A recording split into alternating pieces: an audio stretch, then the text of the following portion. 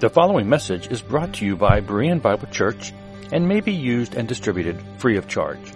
For more free audio, video, and text resources, be sure to visit www.bereanbiblechurch.org. Thank you. Good morning. I want to welcome you this morning to Berean Bible Church. For the past couple of weeks, we've been looking at James chapter 2 and what James has to say about saving faith. We saw that he's really not in conflict with the teaching of Paul on justification by faith alone, but he's dealing with a subject that's different than what Paul's dealing with. Paul is talking about getting saved eternally, and James is talking about saving your life from the damaging effects that sin has on a believer. Now, James closes this epistle by saying that not only are we to walk in obedience, he tells us to be doers of the word, and to save our lives from damage, but we also are to note how others are doing. And when someone errs from the truth, James says we're to go to them and help turn them around. The last two verses says, "My brothers, if any one of you wanders from the truth, and someone brings him back, let him know that whoever brings back a sinner from the wanderings will save his soul from death and will cover a multitude of sins." Now, I think what James is telling us here is we are all called to be lifeguards. Okay? How would you respond if you saw someone drowning? Let's say you're at a pool, you're at the beach. Would you try to help? Would you call someone? Or would you simply just walk away? Now, it can be dangerous because you could end up drowning with this person if you don't know what you're doing. But I think most of us would try to do something. Get somebody, do something, because it's a matter of life and death. And we care about people and we value life, so we try to do something. When I was a teenager, I worked as a lifeguard in the summers. It's a tough job, but somebody's got to do it. You know, you basically get to sit around and, you know, for a teenager, it was a perfect job, I'll tell you that. But I worked at an indoor pool for a while, and I pulled several kids off the bottom of the pool. They would go off the diving board, just walk off and right straight to the bottom. They couldn't swim, but they went off the diving board. I don't know why, but it was a 15-foot pool, and I would dive down and pull this kid up off the bottom and like, don't go back in the deep end again, kid. You had to tell them that because they would have went right back off it again. So I pulled a bunch of them off the bottom of the pool, and without a lifeguard there, those kids, they would have been dead. They'd have just drowned, all right? When my middle daughter, Julie, was a toddler, we were at my mom's house on the deck of her pool, and I'm doing something, had my back to her. I'm a dad. I'm not that attentive. You know how that is, right? Well, the pool had a solar cover on it, and Julie must have thought it was solid or something, so she just stepped on it and went right under. Well, I turned around, and she's gone. Well, the cover comes right back over, so I just thought, did she leave? Did she go back down the stairs? Well, I walked over and lifted up the cover just to check, and she's at the bottom of the pool. So I jumped in, pulled her out, and I saved her life. What a great dad, right?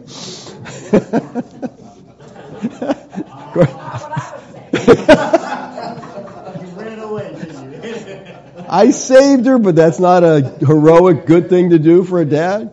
So what you're saying is a mom never would have let her go on the pool, right? Okay, I get that. All right. But dads, we like to save people, so we let them get in trouble so we can save them. I think any one of you have done the same thing. We'd be quick to save somebody because we value life. We just do. Well, what's true in the physical realm, James is telling us should be true in the spiritual realm also. And when we see somebody that is in spiritual trouble, that we should seek to save them. We should be a lifeguard. We should be attentive to this, and we should be able to try to help them. In the epistle of James warns believers of the death-dealing consequence of sin. And that's basically James's whole thing. He's trying to tell us, listen, believers, sin will damage your life.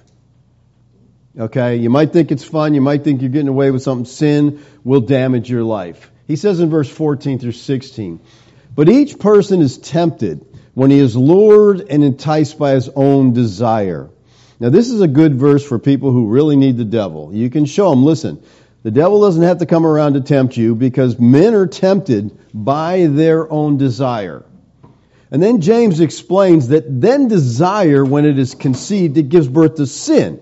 So you start desiring things you shouldn't, it leads to sin. And sin, when it's fully grown, brings forth death. Sin leads to death. Now, he's talking here about a physical death because of the amount of sin. Do not be deceived, my beloved brethren. So James is telling us that sin is serious. It leads to death. And James talks about the same idea in chapter 5 in verse 12 through 20. In verses 13 through 18, he says that sin could bring judgment in the form of physical sickness or death. He exhorts the believers to confess their sins and to pray for one another. And then in verse 19 through 20, he continues the theme of judgment, talking about the fact that sin could bring death. So he goes from sickness, first of all, in verse 14. He says, is anyone among you sick? He's talking about a physical sickness here. Let him call for the elders of the church, and let them pray over him, anointing him with oil in the name of the Lord. Now, I don't think that this verse is teaching that whenever you're sick, you should call for the elders and have them put oil on you and pray for you. And I don't think most people interpret it that way because you don't see it happening a lot, right? Although I have been in churches where, if you were sick, they got the little olive oil out and they put a dab on your forehead and, and you were supposed to get better. But I don't think that's what he's talking about here. Look at the next verse. He says, and the prayer of faith will save the one who is sick, and the Lord will raise him up. And if he's committed sins, he'll be forgiven. Now, I don't think this is referring to the elders praying for this individual here. I think he says, and the prayer of faith will save the one who is sick. What's interesting here that you don't see in your translation is the word prayer here is euhe, which doesn't translate as prayer at all, really. It's more the idea of vow. And that word euhe is only used 2 other times in the New Testament. If we look at those, it helps us understand it. In Acts 18:18, after this, Paul stayed many days longer, and then took leave of the brothers, and set sail for Syria, and with him Priscilla and Aquila. At Cenchrea, he had cut his hair, for he was under a euhe, a vow. Now, you can't put prayer in there. That just wouldn't fit at all. But vow fits. That's what it's talking about. In Acts 21:23, do therefore what we tell you. We have 4 men who are under a euhe. So in both these verses, the word vow is translated from the Greek word euhe. And it's not translated that way in our text. And I was only able to find 2 translations that use the word vow in our text. So there are some translations that pick up on this. The Apostolic Bible Polyglot, which you may have never heard of, but it says, and the vow of the belief will deliver the weary one. Now, the Apostolic Bible Polyglot is an interlinear Greek-English Septuagint and New Testament Bible, which is very useful for discovering how the Greek vocabulary in the New Testament compares to the Old Testament Greek. You can check that out. So it's a helpful translation. I also found the Modern Literal Version 2019 says this, and the vow of the faith will save the one who is weary. So there are some translations that get it right. And that's why it's important to use multiple translations in your reading and your studying so you can hopefully get the entire picture. I think that what James is saying here is that the vow of faith will save the sick one. And I think this refers to a public vow, and the vow is to turn from their sin. This person is sick. This sickness is because of sin, so they're making a public vow, I'm going to turn from my sin in order to be healed. Now, the word sick here is the word kamno, which is also an unusual word, and it's only used one other time in the New Testament, and that's in Hebrews 12:3. Consider him who endured from sinners such hostility against himself, so that you may not grow weary, that's our word sick, or kamno, or faint-hearted. So basically, what I'm saying here is the Modern Literal Version got this verse right. All right? It's the vow of faith that's going to save this weary one, this one who's struggling here with this problem. Well, James talks about sickness, and then he moves from sickness into death in verse 20. Let him know whoever brings back a sinner from the wandering will save his soul from death and cover a multitude of sins. So verse 19 and 20 are a continuation of verse 13 through 18. but they're also a fitting conclusion to the entire letter, because James is telling us by turning from your sin, you can save your life. Now, throughout this whole letter, James has exhorted the believers on how to save their lives from the damage that sin brings, and now he adds they can also be involved in saving others from the damage that sin brings. And he's telling them, and I believe he's also telling us, that we are to be spiritual lifeguards. He says, my brothers, if anyone among you wanders from the truth. Now, my brothers here, he's writing to believers. These are people who know the Lord. And he says, if anyone among you. So what he's talking about, and this is important, he's talking about the people you are in contact with, the people you are in fellowship with, the people you know. This is not some stranger you don't have any contact with. It's anyone that is among you. Any believer in the fellowship. We see that same thing in James 5:13-14. Is anyone among you suffering? Well, if they're among you and they're suffering, you should know it.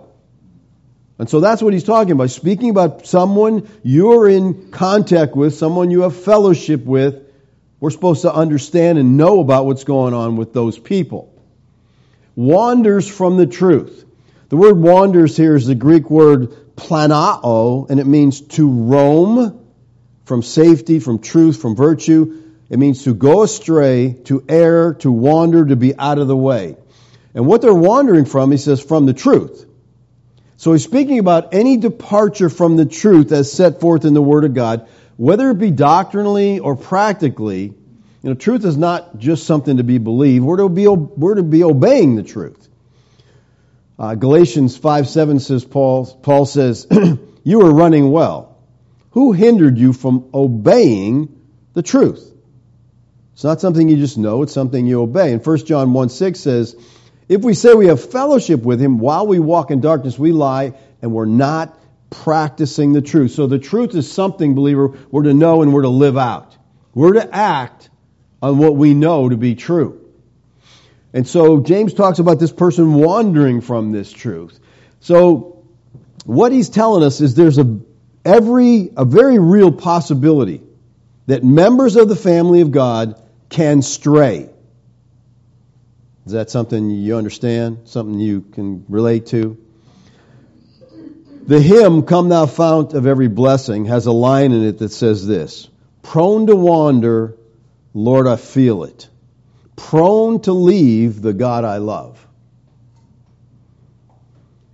There is a tendency on the part of all of us to stray from the truth. And I hope you understand this, because there are many people that they don't understand this. Many think that if someone is a true Christian, they'll never stray from the truth. They'll always do what is right. This is, I think, a result of some of the Lordship teaching, because the Lordship says, well, if you're a Christian, boom, you just automatically live right. I'm just confused about why all the exhortations in Scripture for holiness, if all you got to do is be a Christian and it's automatically going to happen to you. Obedience, people, in the Christian life is not automatic. Lord, I hope you know that. And it's not guaranteed, okay? So let me ask you this. Could a Christian allow sin to reign in their life? Can sin reign in the life of a believer? Yes. Some people would say, most people would say no. Because again, the Lordship teaching, you're Christian, you're going to live holy, you're going to live righteously. Well, let's look at what the Bible says in Romans 6:12. It says, let not sin, therefore, reign in your mortal body, to make you obey its passion. Now, the word reign here is from the Greek word basiluo, and it means to exercise kingly power, to exercise uncontrolled authority. The verb is present, active, indicative with the negative me. And this construction forbids the continuation of an action that's already going on. So we could translate this: stop allowing sin to reign as king in your mortal body. It's a command to stop an action that's already happening. Sin was reigning. And believers, sin will reign if you let it. It takes discipline, it takes diligence, it takes persistence to keep sin from reigning. Look what Paul said in 1 Corinthians 9:26 and 27. He says, so I do not run aimlessly. I do not box as one beating the air, but I discipline my body and keep it under control, lest after preaching to others, I myself should be disqualified. The word disqualified is the Greek word adokimos, and it means rejected, worthless. Paul says, I don't want to be disqualified, so I discipline my life. He says, I discipline my body. All right, this is a cool Greek word. The word here is hupopiazo. Anybody know what that means? Hupopiazo. It means to hit under the eye. Okay? Paul says, I punch myself in the face to try to keep that body in control. I'm like, down body, listen to me. Do what I tell you. You're not taking control. Hopefully, people, you understand this. Your body will take control if you don't keep it under control. It has to be disciplined. Hupopiazo, to hit under the eye, to lead captive, to lead as a slave. So what we have here is a description of a disciplined man. The Christian, like the athlete, has to discipline himself in order to be what God has called him to be. Paul went to great efforts to keep from sinning, to keep sin from reigning in his life. So what happens when a member of the body strays? Does James say to criticize him? To ostracize him? Cut him off? Turn your back on him? Oh, I know. Gossip about him. Tell everybody else what he's doing. No, James doesn't say any of those things. He says, and someone brings him back. Now, the King James Version says, and one converts him. That's not a good translation because there's nothing here about evangelism. He's talking about a believer, and he's talking about turning around someone who's straying. So who is to do this? Well, it's someone who's aware of it. Someone in the fellowship. Someone who knows this person. It's really all our responsibility when you see someone who's straying to help them. Again, we're lifeguards. Galatians 6:1. Brothers, if anyone is caught in a transgression, you who are spiritual should restore him in a spirit of gentleness. Keep watch on yourselves, lest you too be tempted.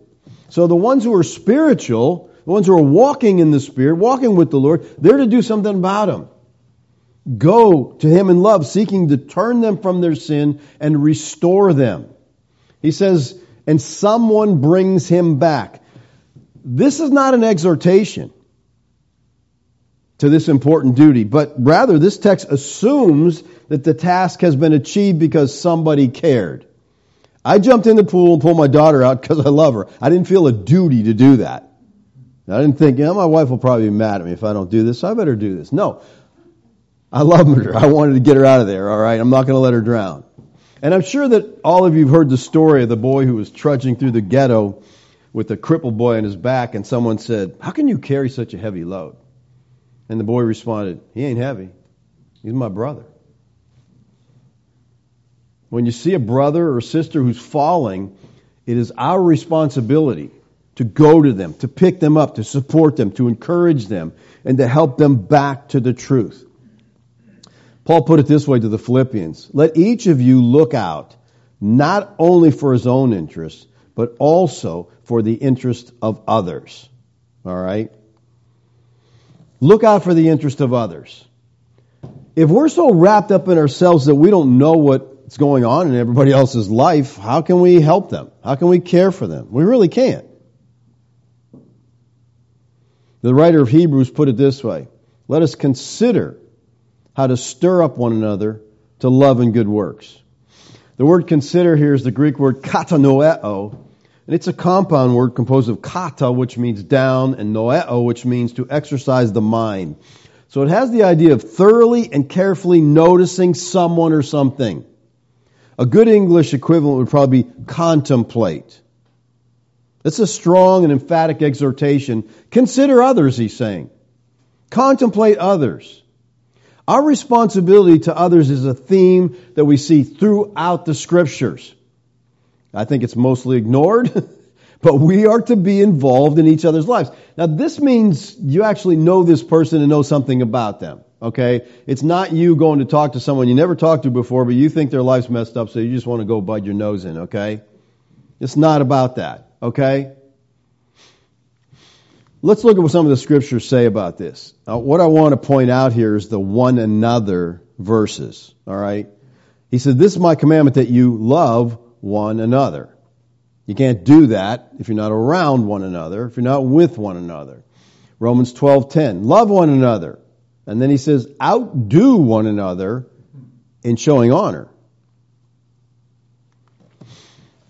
Welcome one another as Christ has welcomed you to the glory of God.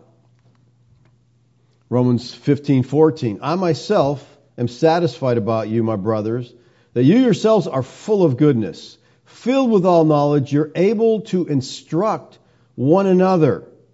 The word instruct here is nutheo, and it means to put in mind, to caution, to reprove, to gently warn. It's the idea you go to them and you're telling them, listen, what you're doing is dangerous, it's hurtful, it's wrong. You have to stop this behavior or stop this thought pattern. Ephesians 4:2, with all humility and gentleness with patience, bearing with one another in love. Ephesians 4:32, be kind to one another. This should be posted at the head of every chat room that's on the internet. You know, people would just, something about being behind a keyboard, not face to face, makes people think they can just be as rude as they want to one another. Be kind to one another. Tenderhearted, forgiving one another.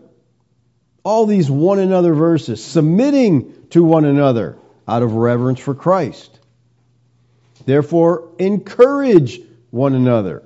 Now, how do we fulfill any of these one another commands to receive, love, comfort, forgive, if we don't consider one another, if we're not around one another, or if we're so wrapped up in ourselves that we don't even know what others need?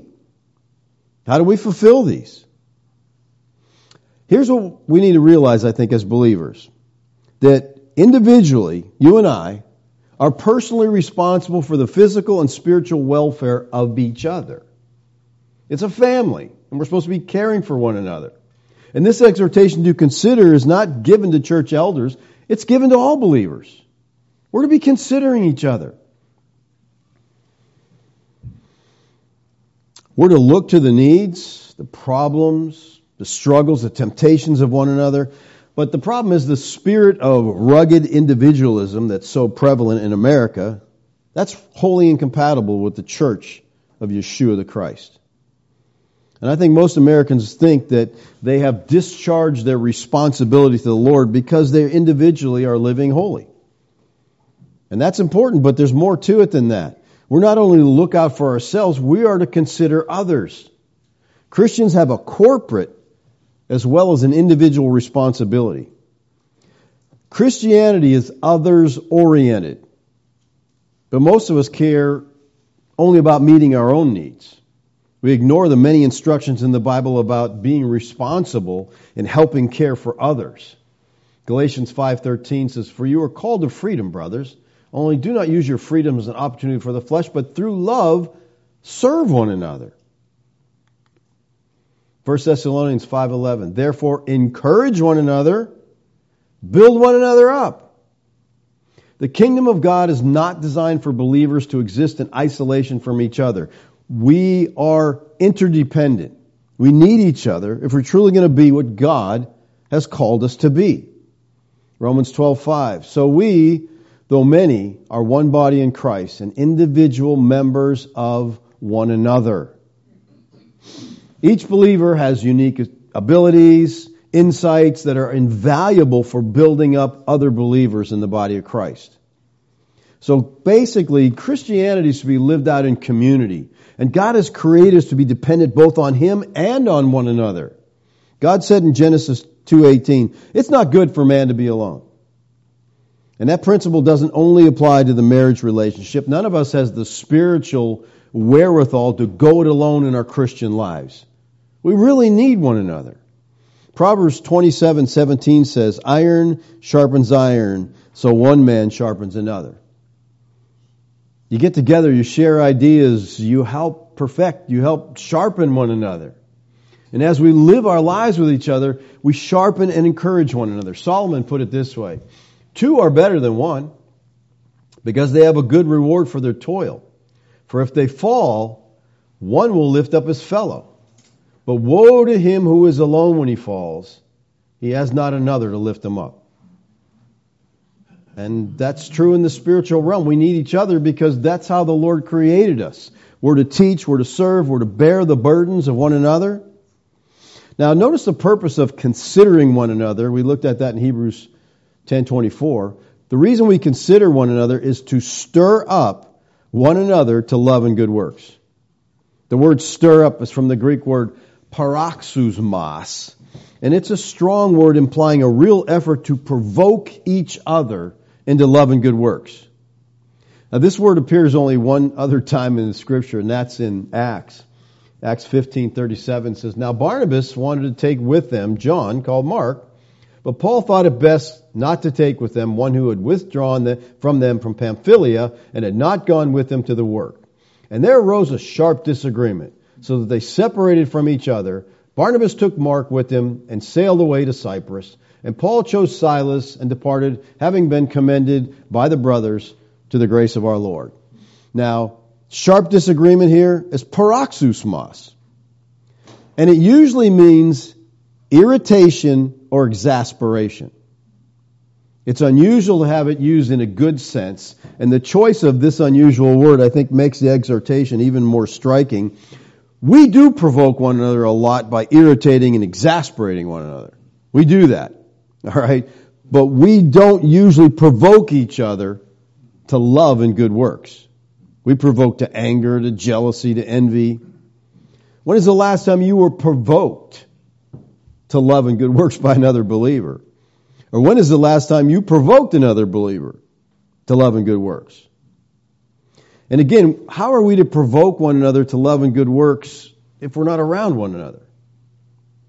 Well, he goes on in this verse, in the next verse in Hebrews, to say, not neglecting to meet together.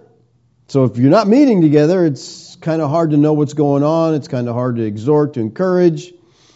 On the negative side, he said we shouldn't forsake our assembling because we can't help each other much if we don't see each other.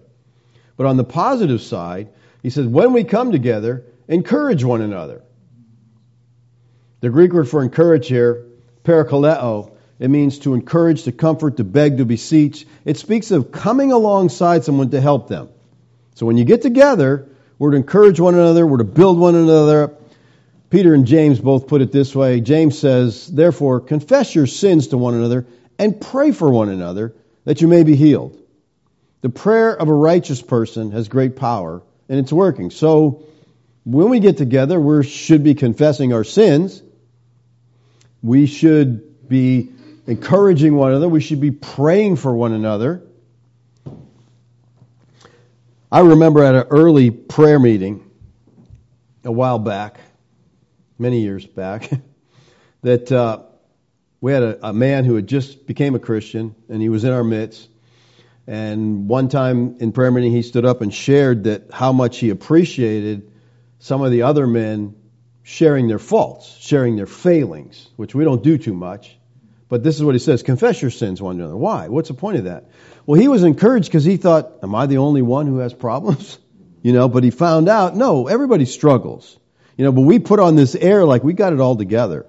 You're the only one messing up. Everybody else is doing just fine. And that's not how it is. So we're to confess our sins to one another. We're to be praying for one another. Peter says, show hospitality to one another without grumbling. As each has received a gift, use it to serve one another as good stewards of God's varied grace. So not neglecting to meet together. What does Hebrews 10:25 mean when it says this, not neglecting to meet together? Well, the assembly called for here, I don't think this is Sunday morning church attendance that he's talking about. Okay, I really don't. Because we don't see these things happening on Sunday morning. People confessing their sins, people praying for one another, a lot of the things that he talks about here, confessing your sins, calling for the elders of the church, these don't usually happen on Sunday. And what usually takes place, well, no, I guess I can't say that. I was going to say what usually takes place is teaching. What should be taking place is teaching. That's very important. We can't abandon that. But this verse doesn't say we assemble to be taught. It says we assemble to exhort one another. And I don't think this effectively can be done in our current church services, the way they function. How much provoking one another to love and good works and confessing our faults to one another and praying for one another happens in most modern churches. We come in, we sing some songs, we hear a message, and we go. We don't usually question each other about our sins, about our victories. And if someone should ever question a person about a sinful practice in their life, they get defensive, they get hostile. You know, our Christianity today is just very shallow. Let me share with you something that will help us see just how shallow it really is. The writings of the early Methodists, and I say early because the Methodist Church is a mess right now, okay? They have forsaken the faith. They've walked away from the truth. They ordain homosexuals as pastors. They are messed up. But this is an early view, okay? And they had this thing called the Rules of the Band Societies. It was an early Methodist meeting which consisted of no more than 12, couldn't have more than 12 people, and no less than 2. This was drawn up on December 25th, Christmas Day, just so that you see how they're not worrying about their presence, they're worried about their spiritual life. On December 25th, 1738, this was drawn up. And it gives us insight into this group's transparency. The design of our meeting, they say, is to obey the command of God, confess your faults one to another, and pray for one another that you may be healed. So they wanted to fulfill this command. And he says, to this end we attend. So here's the rules of the band society. Number 1, to meet once a week at the least. Secondly, to come particularly at the hour appointed without some extraordinary reason.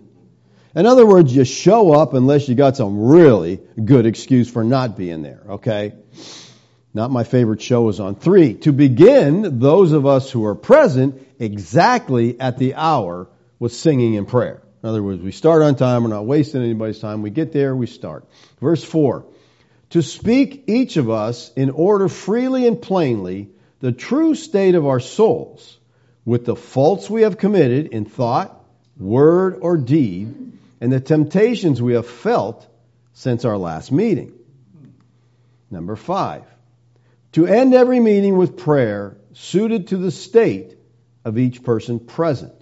Number 6, to desire some person among us to speak his own state first, and then to ask the rest in order as many searching questions as may be concerning their state, sins, and temptations. And they say any of the following questions may be asked as often as occasion occurs. What known sin have you committed since our last meeting? How would you like these questions to be asked, okay? Yeah. What temptation have you met with? What have you been dealing with this week? How were you delivered? Number 4, what have you thought, said, or done at which you doubt whether it be sin or not? So think about this. How would you like to be involved in a group like this? Now, to tell you the truth, I have mixed emotions. I would love to be involved like this because it's real accountability, all right? But on the other hand, it kind of scares you. You know, this is serious stuff. This is not playing church. This is the type of assembly that I believe the author of Hebrews is talking about. You get together and you're questioning each other. You're sharing with each other. You're being real. We don't tend to be too real in the church today. We put on this front, I'm perfectly spiritual, read my Bible every day, got it all under control. That's the vibe we want to put forth, because that's the vibe everybody else is putting forth, and we don't want to mess up what's going on there. So we just try to act like we're perfect. That's not true. But before we can build one another up, there needs to be an understanding of each other's spiritual needs. It's hard to do that if we're not together and we're not spending time together. Only close relationships and small groups, I think, provide a context where this can really happen. You know, you get in some big churches, it's easy to slip in, slip out, nobody even knows you're there. Doesn't matter if you're there or not. That doesn't happen here, okay? We know if you're here, we know when you're not here, okay? And I think that's important. I think the smaller the group, the more you're going to be able to understand what's going on in each other's lives. But we assemble for the purpose of provoking one another love and good works. The supportive love of Christians for one another is a powerful factor and maintaining our spiritual vigor. If we follow this prescription, we're going to be able to live victorious lives to the glory of God. Because we're encouraging, we're helping one another. And we can't consider others if we don't spend time with them. Where we can share intimately, talk to them, find out what's going on in their lives. And this is one of the purposes we have a early prayer meeting before a service, so we can talk to each other, we can pray for one another, we can find out what is happening in each other's lives. That's the only way we're going to know if someone's struggling with something. And James says, whoever brings back a sinner from his wandering will save a soul from death and cover a multitude of sins. James says the result will be that we'll turn a sinner from the error and save his soul from death. We'll cover a multitude of sins. Now, James uses death broadly here, and we have to understand that. He's not referring only to physical death. All right, if this person sins, they'll be dead. That doesn't always happen that way, all right? He's also talking about a death-like state that exists when people don't respond to the truth. In other words, it's like a death to fellowship. You're not in communion with God anymore. Your sins have blocked it. And I think we've all experienced this kind of death. You just kind of drift away from God and you get into boredom and frustration and emptiness. It's a consequence of disobedience. God doesn't kill us every time we sin, and boy, we all should be glad of that. There'd be a lot more graves around here, all right? God puts up with a whole lot, but I'll tell you, sin does have a pay date. And James says when someone wanders from the truth, we're to go to that brother. We're to lovingly seek to restore them, and we can literally save their life from death and cover a multitude of sins. And please understand that physical death is very often spoken of in Scripture as a consequence of sin. We don't like to think about that, but the Bible talks about that. Look at 1 Corinthians 11:28-30. Let a person examine himself, and so eat the bread and drink the cup. For anyone who eats and drinks without discerning the body of Christ eats and drinks judgment on himself. That is why many of you are weak and ill, and some have died. Now, some translations here put some sleep. Well, you're talking about death, all right? So we have people that are weak, we have people that are ill, and we have people that are dying because of their sin. 1 John 5:16 and 17. If anyone sees his brother committing a sin not leading to death, he shall ask, and God will give him life to those who commit sins that do not lead to death. There is a sin that leads to death. I'm not saying you should pray for that. All wrongdoing is sin. There's a sin that does not lead to death. So there are some sins that, lead us to death and some don't, all right? Some are worse than others. People think all sin is sin. That's not true. Some sins had the death penalty. Some sins did not have the death penalty. Some sins bring death on their own. For example, sexual sin. You can contact some kind of disease, or you can mess with the wrong person and their spouse kills you. Okay? The same thing with murder. You murder somebody, you're going to get caught. In this day and age, you're going to go to the death penalty, or again, you get a relative that straightens it out for themselves and they kill you. Okay? So there are sins that lead to death. Okay? James here talks about saving their life. And he uses the phrase here, sozen tensuke, which is a standard and normal way of saying to save the life. Sin is very serious, and it can lead to death. To turn someone from sin to obedience is to save their life. Maybe they're not going to physically die, but I keep stressing this. If you're living in sin, your life's going to be miserable. It's supposed to be that way. Because as a Christian, you're called to obedience. Now, those two actions, salvation from death and forgiveness of sins, these are the actions of God. Only God can save us life from death, and only God can forgive sins. And yet we're given the privilege of being co-laborers with God in this endeavor. We can do what He is doing in the lives of people. We can share with them the ministry of restoration. And James closes his epistle by saying that not only are we to walk in obedience, be doers of the word, and save our lives from damage, we're also to notice how others are doing. And when someone errs from the truth, we're to go to them. We're to seek to turn them around. We're to care about them. James ends this epistle very abruptly. There's no benediction. There's no doxology, no gesture of farewell. It's as though he doesn't want to deflect our minds from the privilege and responsibility of caring for one another. So he just drops that at the very end. So let me ask you, who do you know that has erred from the truth, and have you done anything to try to restore them? Sometimes we think, oh, they're just messed up. We don't know what God will do unless you try. Well, let me give you an illustration here with the analogy of a lifeguard. To be a good lifeguard, you have to be alert. Okay? I mean, lifeguards, you have to be paying attention. That's what you're there for. Your eyes have to be on the water. You have to be watching people and see what's going on with them. The same thing with us. We need to consider one another's if we're going to notice that they've erred from the truth. We have to be alert as to what's happening in the lives of our brothers and sisters. Secondly, a lifeguard's got to be in good shape. Okay? You know, it can be rigorous, especially if you're lifeguarding on a open water. You know, you got to swim a ways, you got to wrestle with these people, you got to be in decent shape, okay? And the same thing with us. We need to be in good shape spiritually. If our lives are a spiritual mess, how do we help other people? Thirdly, we need to be trained. You know, if a lifeguard doesn't know how to save a drowning victim, he could lose his life trying. A lot of people have. Because when you swim up to a drowning victim, the first thing they do, they wrap door, they grab a hold of you. That's just the instinct. Okay, now you're both going under. So when you take life-saving classes, they teach you how to break holds, because that's part of it. Someone's going to grab you, you break that hold, okay?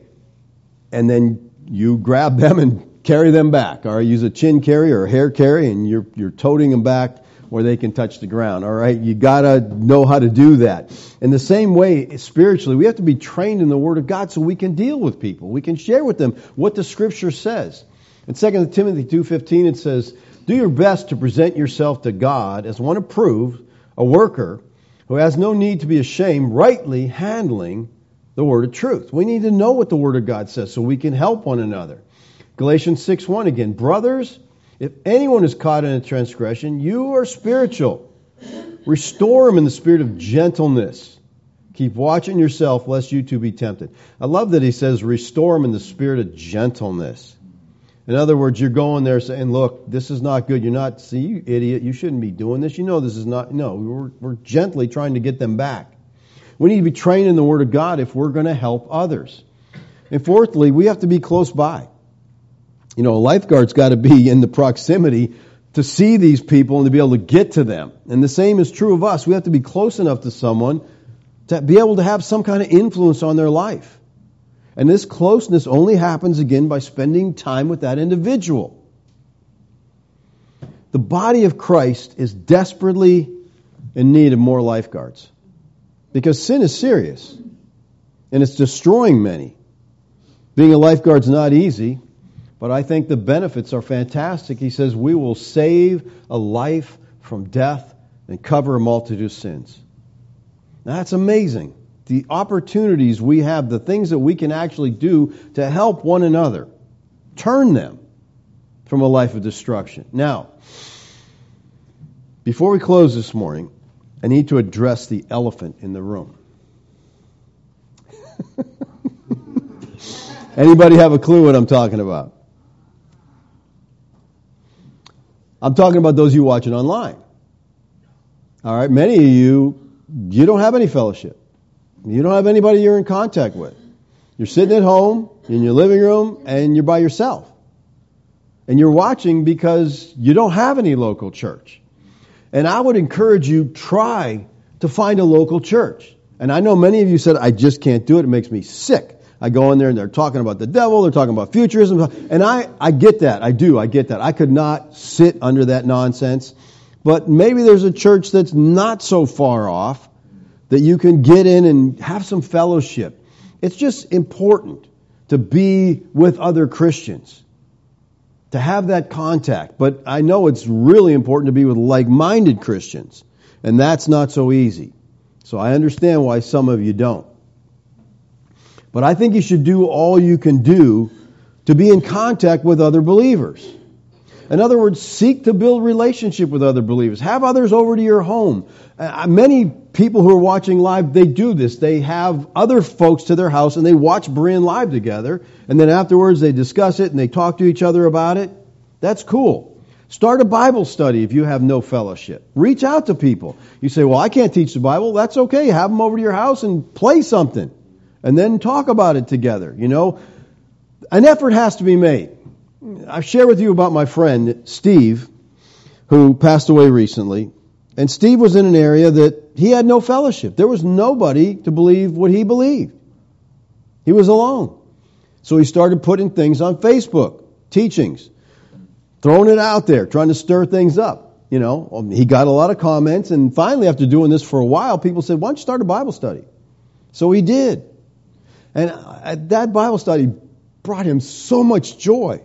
He would call me and just tell me what happened. We were going for hours. These people are so hungry. These people love the Word of God. He just, you know, they had no clue about any of these things until I'm sharing with them. And they're asking me, where are you getting this crazy stuff from? You know, but they were thriving on it. And so he had this wonderful fellowship in his home with these people because he made an effort.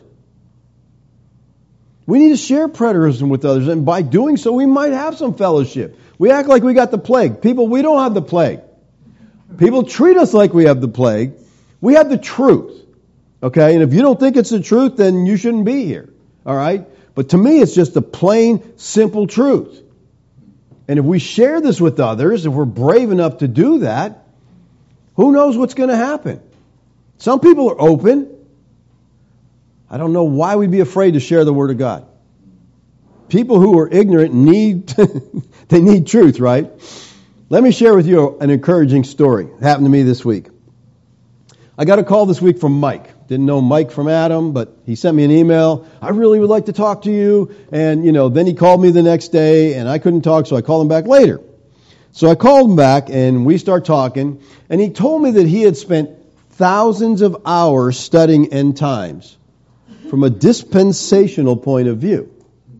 You would need that much time because it's such a confusing view, okay? But so he just felt like I really got this, you know, I understand end times, I got a handle on this, this is really good. Well, then he said, I saw a podcast with the title something about Are the End Times What People Say or whatever. So, you know, piqued my attention. So I tuned in and I listened to it. And I was on the podcast. And I was dispelling the whole end times thing. And he goes, I was just blown away by this, and you recommended Glenn Hill's book. So I bought Glenn Hill's book. I read it one day after I got it. I ordered 10 more and started handing them out. I talked to my pastor about this. I talked to this person, and the pastor was very receptive, which I was surprising. But he is just, let me tell you something. Mike is in his early 70s. He's retired from working, but he's a full-time evangelist in the sense he's just sharing with everybody he can share with. He is so excited about preterism. He's like, this is just so exciting, the truths of the Word of God all my life, and now I see all these things. He belongs to a community in Florida where it's like 3,000 people live in this, you know, community, and he got permission to send an email to every one of them inviting them to a Bible study. So he's serious. He's making fellowship. He's going to reach out to people and share with them and get people in. So I had a good talk with Mike. We talked for a good long while. Well, immediately when I got off the phone with Mike, I called Ron. Mike's from Florida. Ron's from California. And I told Ron about my conversation with Mike. Now, why did I do that? Because Ron is the guy who had the podcast, who invited me on to speak. So I shared with him what was going on. He was really encouraged. He said, thanks so much. I had a rough day. This is really an encouragement. You know, because that's the reason he did the podcast. He goes, I want people to wake up. I want them to hear the truth. And so he said, will you come on and talk about end times? And I'm like, sure, I'll do that. And so I did. And here's a guy. We don't know who else was affected by this. But here's a guy whose life was rattled and changed, you know, because of this. So I talked with Ron for a while, and I got off the phone, and as soon as I got off the phone with Ron, I immediately called Bonnie in New York. Because Ron, at one point, was doing some business dealings with Bonnie in New York, and Bonnie told Ron about Berean Bible Church and about preterism. And so Ron became a preterist and got excited, and he's been following us and listening to us. And so I'm telling Bonnie, hey, that guy you shared with, He's sharing with others, and now this guy Mike is sharing with everybody. So you see how it just goes on and it snowballs. And they both were like, oh, thanks for letting us know this, because this is encouraging. And it is encouraging. So I'm, in a sense, trying to encourage. I've never met Bonnie. I've never met Ron face to face, but I know them because I talk to them. Because, and I don't think we have to be in the same room to get to know one another. I had a very close relationship with Steve Morgan. We had met one time for about 2 hours. We had lunch together. We each drove 2 hours because he was at some convention, and we met, and that's the only time we really met, but we talked so much. I just felt like I knew him. And so when we went down there before he died and spent some time with him and his wife, we just clicked, we knew each other. And I think we can know each other a lot through conversations. We don't have to be face to face. Sometimes face to face even hinders that. If you're just honest and you're talking to people. So here's a couple people, Ron and Bonnie, that are just excited over the influences they've had, and who knows how far it goes. And what I'm saying, people, is if you don't have fellowship, work to create some. If nothing else, we can talk to each other on the phone. We can encourage one another. Those of you that came to the conference, you met people you never knew before. Get some phone numbers, encourage one another, talk to one another. Have somebody you can call when you're having a bad day or when you need some fellowship. Someone you can share your life with. Again, Christianity is others-oriented.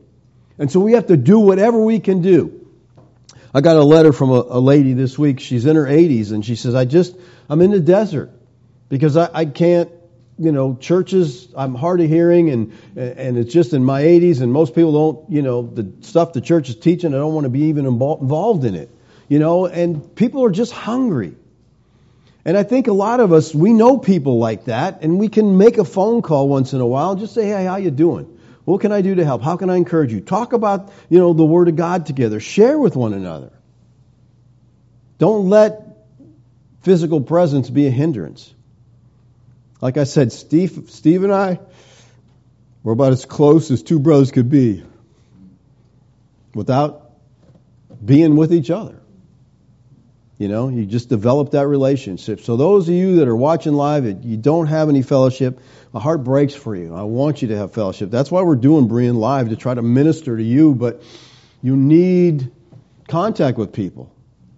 So work to meet others in the Preterist community. Get each other's phone number. Talk with each other. Do Facebook, what's that, live, what do you call it? FaceTime. You can look at each other. I don't know. That to me is a hindrance. Don't look at me when you're talking. But we just don't have an excuse today not to be involved in one another's lives. Like I said, people that live in other countries you can communicate with and share with. Ron's in California and we talk, and Bonnie's in New York, and it doesn't matter. Now there's a guy in Florida who's on fire for the Lord because Bonnie shared with Ron, and Ron had a podcast, and it just, again, don't limit God. Let Him use you. Be a voice. Stand up, speak up, share with people what's going on in your life. Share with them what the Bible says. Preterism is a very exciting eschatology. We're not waiting for doom. We're not waiting for gloom. We're not waiting, for the tribulation to go through and be murdered. We're not, it's over and we're excited. We're in the kingdom of God. It's a victorious eschatology. Share it. Who knows what God will do? Let's pray. Father, I thank you for your grace to us, Lord. Oh, Lord, I pray that you would start a revival within your church, your people. Shake them up, Lord. Give us a desire to care for one another, Lord. Give us hearts of compassion and love for each other, that we would want to see each other thrive. Help us, Lord, not to just focus on our own selves, but on those around us. The way we can encourage them, support them, lift them up. And Father, I pray for those who watch Berean Live that they just don't have any fellowship. Lord, I just ask you to help them to do what they can do to reach out to others. Start a Bible study. Start talking to other people, just even on the phone, to build relationships, Lord. Father, I thank you for the church. It's an amazing, beautiful thing. Your body. one body in Christ Yeshua. May we reach out. May we be bold, Lord, with the truth you have shared with us, that we can bring others to the truth also. Thank you, Lord, for your grace to us. Amen. Amen. Okay. Questions? Comments?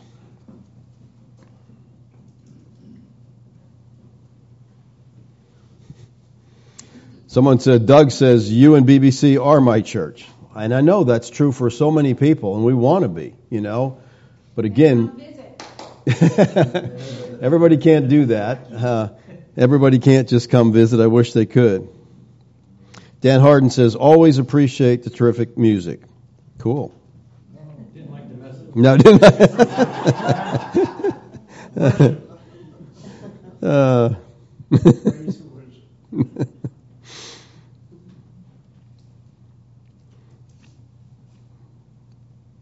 And I know a lot of people out there feel like this is their church, and I appreciate that. But we got to work to, get more than just like tuning in and watching us. We want you to get hooked up with somebody else that you can talk to and share with, and and that's, like I said, that's just really important. Gary? Is there any way we Berean can facilitate these people getting together? That's a good question. I don't know. What's the question?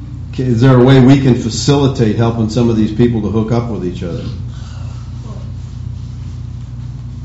Well, we talked about doing, getting a list and putting it on the website of all known preterists and where they live, but you got to get permission from people to.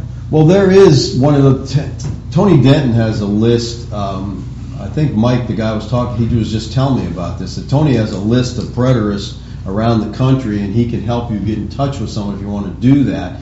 But I think, things like at the conference, you meet people at the conference you never knew before, and then you keep in touch. You call them, you talk to them. And I know that's happening because I've talked to some of you that's going on there. You're meeting new people, and you're talking to them. You're meeting people from here. You're being in communication. We met John and Ren, at the conference. Never saw them before, and met them and fell in love, and they're coming down in a couple of weeks just to hang out with us for the weekend. So, that's cool. That's what we want. We want to build a community, even though it's, very expansive because we're not in the same area. Stan? Kind of fits in with your message a long time ago, the, what do you call it, a Pharisaic joy, Jesus, others, and yourself.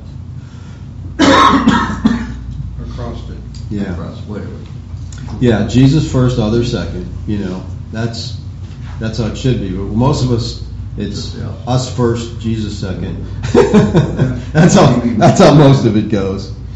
Dana says, thanks, we are a small group, but hoping to grow. Yeah, they got a small group going in California. They get together, they meet, and it doesn't have to be a big group, people. The smaller the group, I think it's better because you actually get to talk to one another, spend time with one another, find out what's going on in each other's lives. And I would just so encourage you to, make that effort. I know a lot of you don't have fellowship, and that's, like I said, that's a hard thing, but you got to make some effort. And who knows what the Lord will do. Anybody else? All right. Oh, someone asked me, what was the podcast called? I don't even know. Shame to tell you, I don't even know. I could try to find out, I guess, and let you know. Get a hold of Ron and see if... Do you remember the date? No, I don't remember anything. That's why I was surprised that this guy, I don't know. I'll have to talk to Ron. Ron doesn't normally do, I don't think, even a religious podcast. It's more like history or stuff on the Constitution or stuff like that. So this was kind of different, and maybe that's what happened. Who's this not talking about end times? And What's the name of his podcast? I don't know. Not much going on.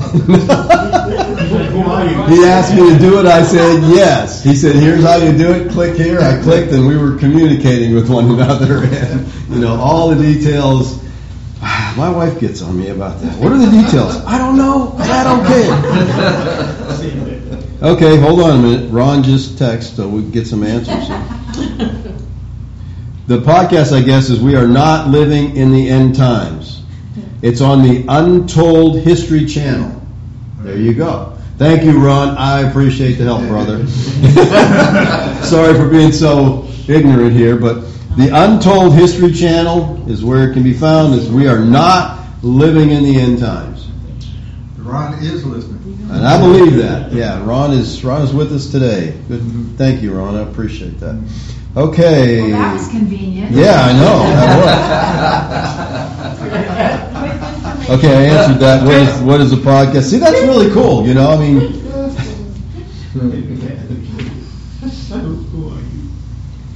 All right, someone says, I haven't gotten a current list of preterists around the country, so if you can send me one, that'd be great. I don't have one, Jan. I don't have a list. Okay? No, Tony Denton, like I said, Tony Denton has some kind of community that he's put together, and I think how it works is if you email Tony, he'll contact someone in your area and want to know if you can, you know, he's very discreet about it. He doesn't just tell you anybody that's around you. I don't know. Tony...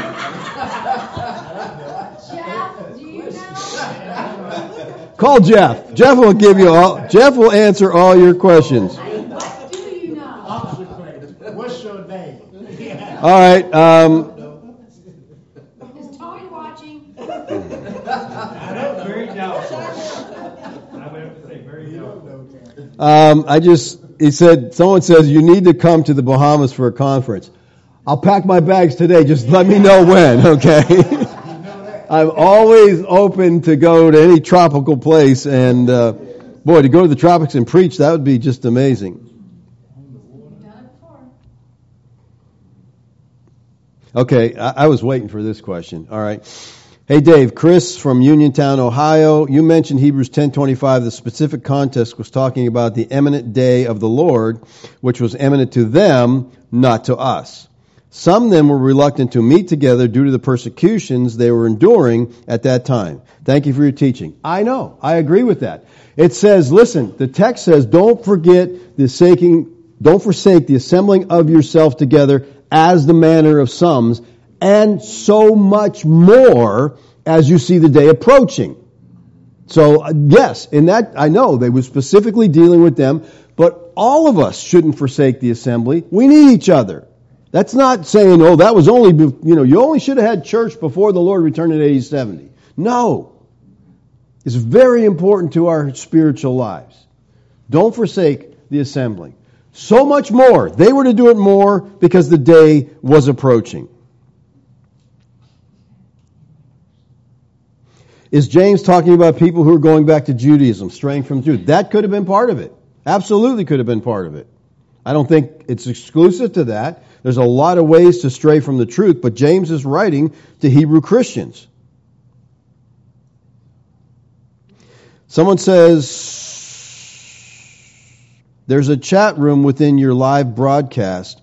We can be proactive to exchange contact information with these others there. Yes, you can. And I know many people come on the chat. Some people don't. But if you get in the chat, you can actually talk to other people who believe like you. And who knows? You may find a friend on the chat room, and then you can, communicate, talk to each other. During the message?